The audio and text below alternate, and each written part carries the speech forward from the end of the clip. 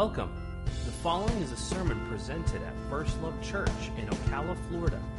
If you'd like to know more about our church or Pastors Dennis and Heather Drake, you can find us on the web at firstlovechurch.org. Chapter 5. He's been on the side of the mount. I think it's significant and we need to be reminded of this. Moses received Torah on the mountain. And the Jews, the people culturally that Jesus would have been speaking to, really revered this idea of you went to the mountain, you spoke with God, and now we know how to live as the people of God. So when Jesus is on the mount, he's explaining the same thing. I am the word of God. I am the law of God. And in the beginning, last week, Thomas shared in the beginning of this verse on the Beatitudes, where Jesus is looking at the people. Remember, he was not in the palaces. These are the common people. These are the people that are the salt of the earth kind of people. And Jesus said, blessed are you who are brokenhearted. Because it doesn't feel like a blessing when you're brokenhearted. Right. But Jesus is saying, I want you to see things the way that I see, you'll receive comfort. And he begins to teach on those things. In this same passage, in this same sermon, this is what he says. You are the salt of the earth.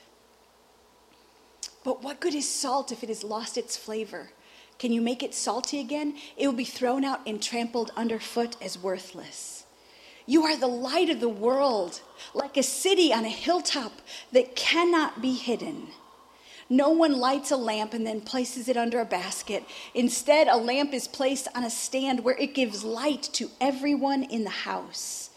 In the same way, let your good deeds shine out for all to see so that everyone will praise your heavenly Father. Don't misunderstand why I've come. I think this part is really important where Jesus is telling us. I love the blessing that he gave us. You are salt. You are light. Not like you have to earn it. Not like you have to work really hard to become it. Jesus is telling us who we really are. We are necessary. We are flavor. We are people who are evident when you're there. When the light is on, it's evident. When the salt is there, it's evident. Don't misunderstand why I've come. I did not come to abolish the law of Moses or the writings of the prophets. No, I came to accomplish their purpose. You know, twice here in these passages, we've seen scriptures tell us to do good deeds. You know, that's something that in this culture, the American culture, it's not really maybe emphasized as much. I mean, we're grateful for good deeds, but do we really, have it on our to-do list? Good deeds. I just want to do good deeds, And I think that when you have like that general intention, and that's what God instructed us to do, because those good deeds connect people with God. They experience God through good deeds. He's manifest when you're kind to people, when you're loving to people, when you're generous. He is literally made manifest. And so when he's talking about here, don't let don't hide light. Or don't let your salt lose its flavor, because it's good for nothing to be thrown out and trampled underfoot. But your life is to affect another life in the way a good dose of seasoning affects a dinner. I don't know if you've ever been invited to somebody's house who's had heart disease. But God help them. They're trying to do what's right. And their doctors told them no sodium. And so the rest of us are punished because of their deeds. And so I want to just have them look over there and grab the salt and just dump it on that dinner.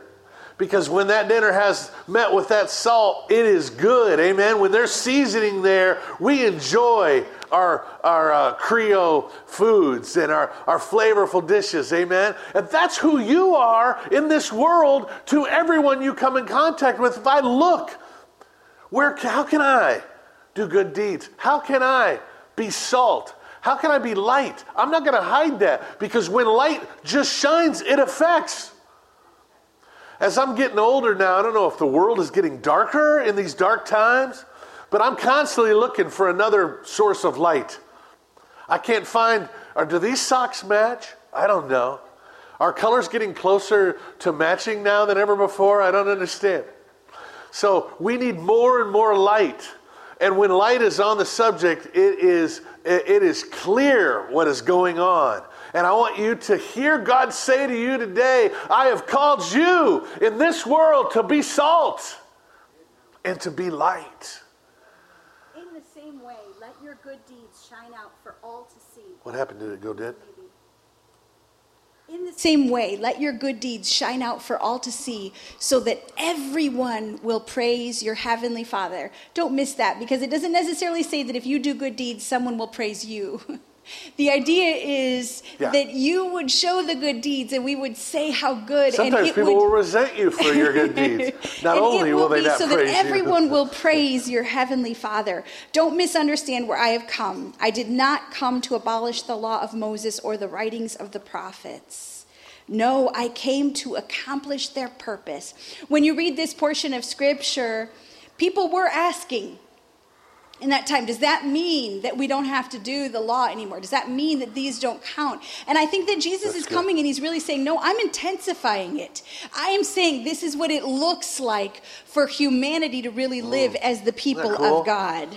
I tell you the truth, until heaven and earth disappear, not even the smallest detail of God's law will disappear until its purpose is achieved. So if you ignore the least commandment and teach others to do the same, you'll be called the least in the kingdom of heaven. But anyone who obeys God's law and teaches them will be called great in the kingdom of heaven. But I warn you, unless your righteousness is better than the righteousness of the teachers of the religious law and the Pharisees, you will never enter the kingdom of heaven. These are sobering words to us today. With this beautiful encouragement of you are salt and you are light, Jesus is calling us to say, but I want you to live that way. Because devoted teachers of the law and Pharisees, these people paid attention to how God wanted them to live. Now, I think that they had gotten off and Jesus had to come to set us right on some of the things we did. But their attention to actually do the works that God had told them to do, they were devoted to. And that's what we're invited into in this time of Jesus, this idea of our righteousness comes from Christ, but righteousness is right living, and how we would then live as if Jesus were living in our place. If Jesus showed up this morning and said, you could stay in bed, he was going to do your work. Would anyone notice that he had taken your place? Would anyone notice, or do you behave so much like Jesus that no one would notice that you are not there? You know, when I read this scripture, and I think about the effort that the scribes and Pharisees went to living righteous life, and then he's saying that their righteousness isn't enough, that could read very discouraging. Because, in a lifetime, you're probably not going to reach even a quarter of that. And so I think the key word is their righteousness or your righteousness. Because, your righteousness would have to exceed that to even be of any value, and we know we can't even achieve that. So the key here is understanding that it's not your righteousness. It's that our righteousness in Christ Jesus. So in other words, his righteousness on your behalf. And so I think that that's really the key, because I can oftentimes think about the way I've treated my children or my wife in the past, or the things I've said to others. And it really has a disqualifying effect in my life. Because I hardly want to step out and start preaching to them when it's just going to come across as hypocritical because of the things I've said and done. Why would I go on preaching another day knowing that I've hurt my children or my wife and other people?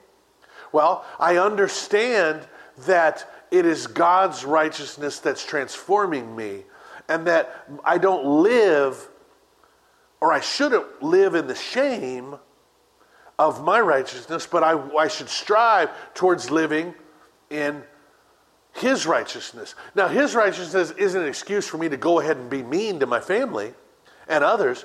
His righteousness is an opportunity for me to move past what I can't do into what I've always wanted to do.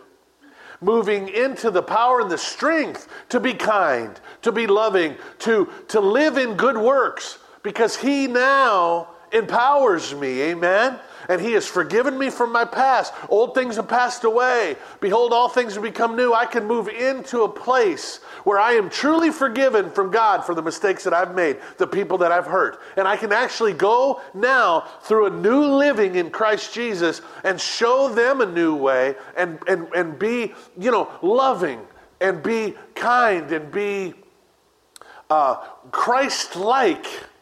And truly, the way that I've hurt others, I can now, in the same way that wounded and damaged, I can inspire and encourage. I can bring salt and I can bring light. Isn't God's plan glorious? I love what you're talking about when you, I'm going to try to start that. I love what you're talking about when you're causing us to pay attention to that power of transformation, because salt transforms something. Yes, it does. And light transforms darkness. And there is for us this promise of transformation. That's why we would follow these paths, so that we could encounter the transformation that Jesus offers us. This promise that there will be another kind of living that is gifted to us if we will follow these things. I was thinking, because this scripture says, I warn you, unless your righteousness is better than the righteousness of the teachers of religious law and Pharisees, you won't experience, you can't even enter what heaven is like.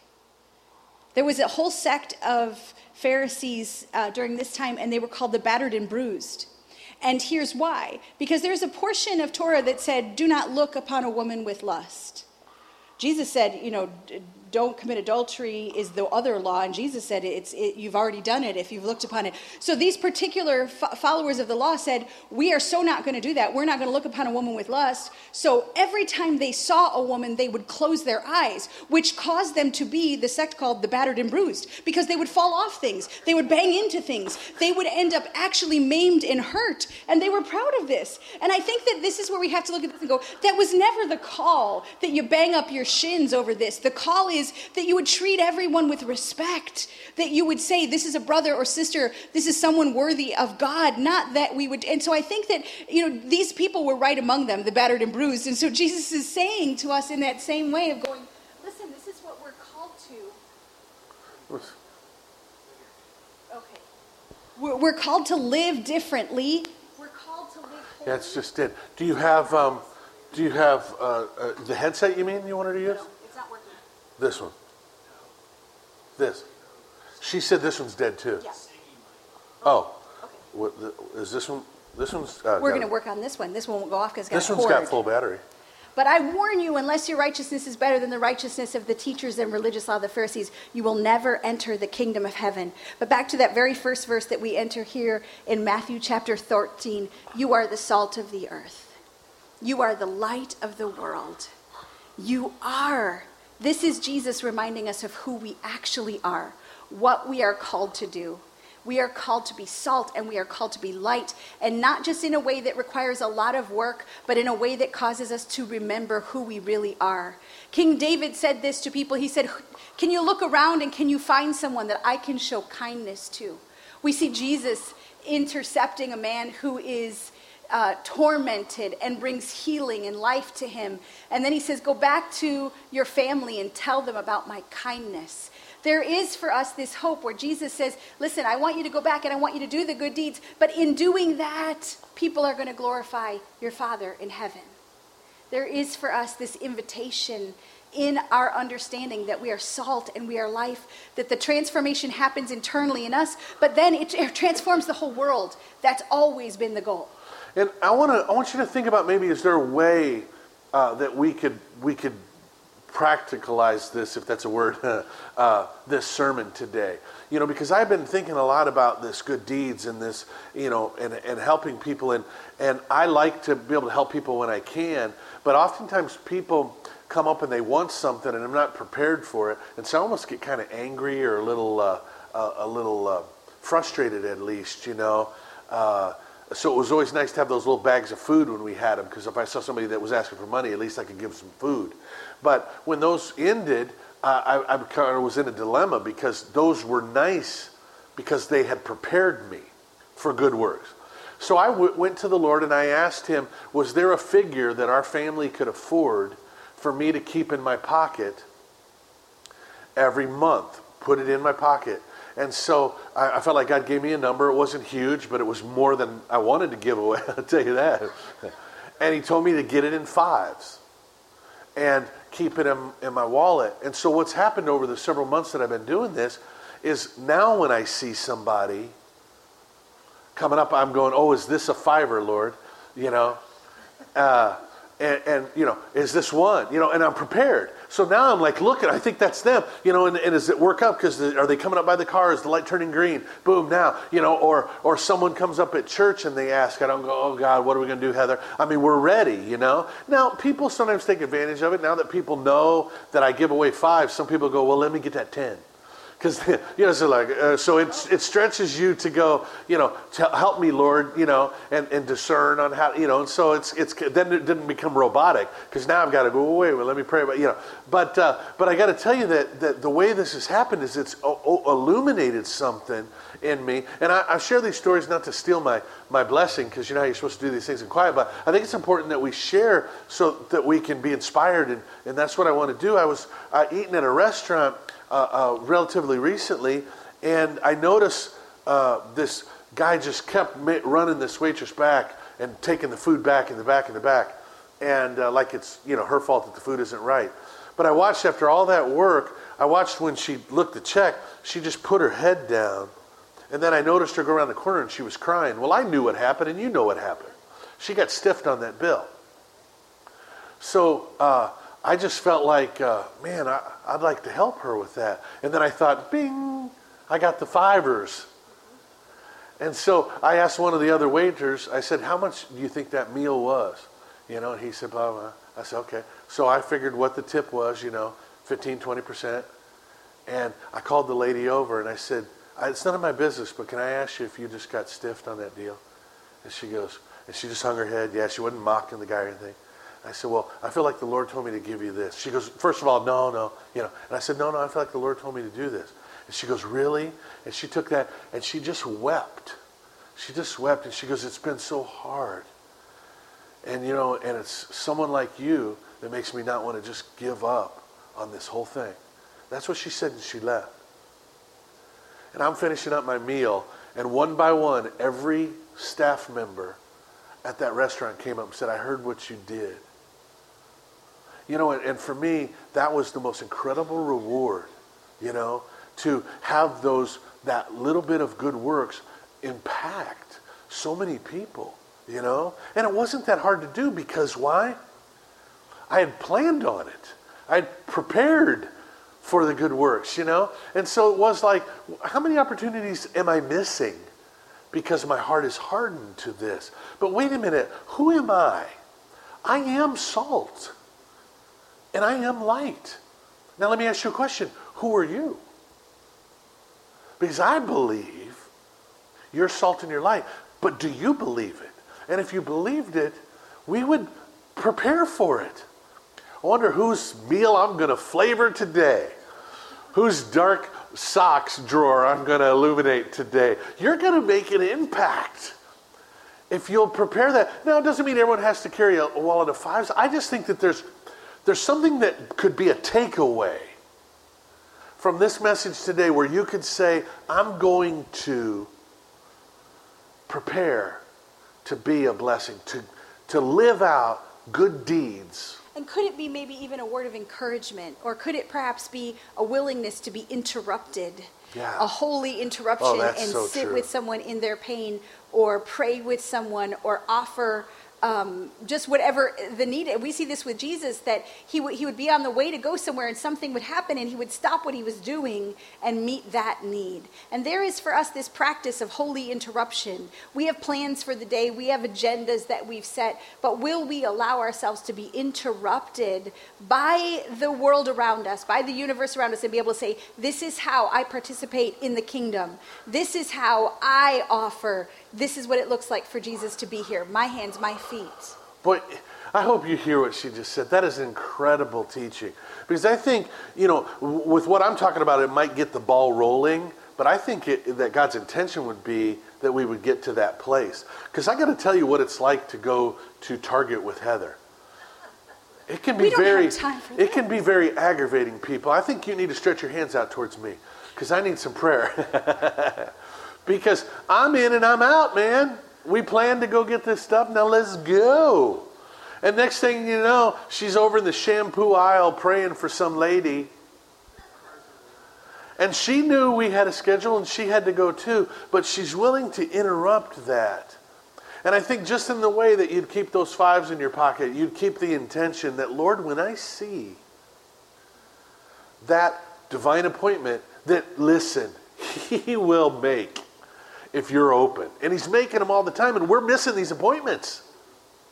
You know? And I love what you're saying about that, and I appreciate that you are seeing the grace here. But it has been since the practice of Lent. You wish. Yeah, it has been since the practice of Lent that I have felt confident, or have at least practiced enough to look at people in pain. I grew up in Chicago, and so that meant that there was a ton of people always around you. I mean, even just walking to school in the morning, there were so many people on the street that you kind of put your head down.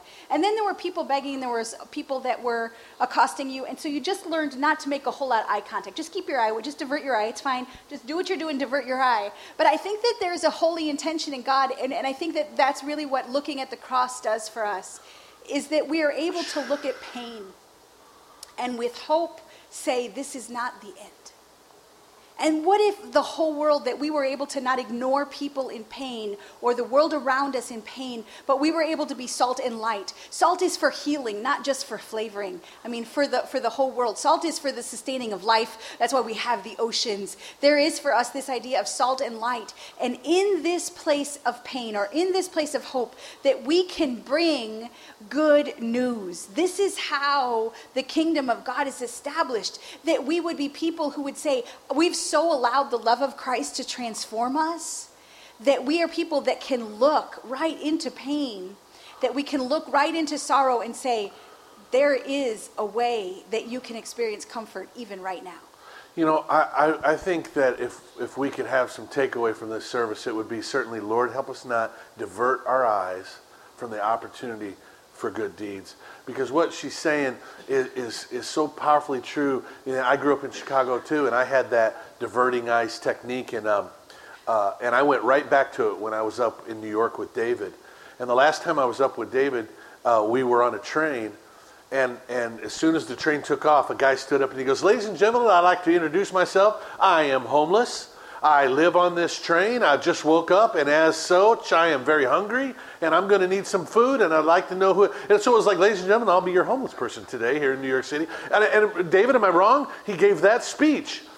And so people just started helping, and I'm looking down, you know, and next thing you know, we're on a train, and there's this homeless guy, and he's drawing, you know, and David's over there. I'm trying to avert my eyes, and David's asking him, what is he drawing? And then David asked if he could buy the drawing that he made. Obviously, wasn't the greatest drawing in the world, but it was a way where David said that he wanted to support someone who was in art and help someone who was needy. And I thought, you know, God help me be like my son David. You know, God help me be like Christ.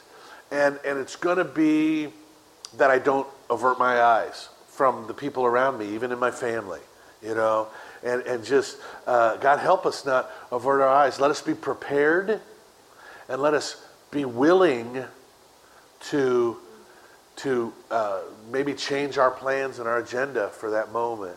Because I always find it amazing, even though I had this tight schedule and God got us all off the schedule, that somehow even better things happen, and the day ends up, you know, turning out even better. He's a much better author and finisher of our faith than we would be. In Isaiah 58, the Lord is talking to his people. And in the very beginning, he says, shout it loud. I mean, let your voice be loud like a trumpet. Have you ever heard that? I think that particularly happens when children are little. I'm like, oh, the word is happening here today. It's loud like trumpets in here. But he says, shout aloud to my people and tell them this is the kind of fasting I've chosen. Not the kind that you're doing, but the kind I've chosen is that you would loose the bonds that keep people captive. That you would share yourself with the hungry, that you would take the wanderer into your home. And over again, and then at the end of the scripture it says, and then your children will be the ones that rebuild deserted cities and ruined walls. And then those who come after you will be blessed, and I will be the Lord who is right there when you call out. So God is really showing us that there is for us, it has always been this plan that we would be the hands and feet of Jesus, that we would be the salt and the light. And you, brothers and sisters, beloved, are salt and light. I was looking up on the internet because that's a really good place to find things. But I wanted to find, how do you stay salty? I mean, just how does that happen? How does salt stay salty? Because I know that salt can disappear. And salt stays salty by being with other salt. It just does. Salt stays salty when it's around other salt.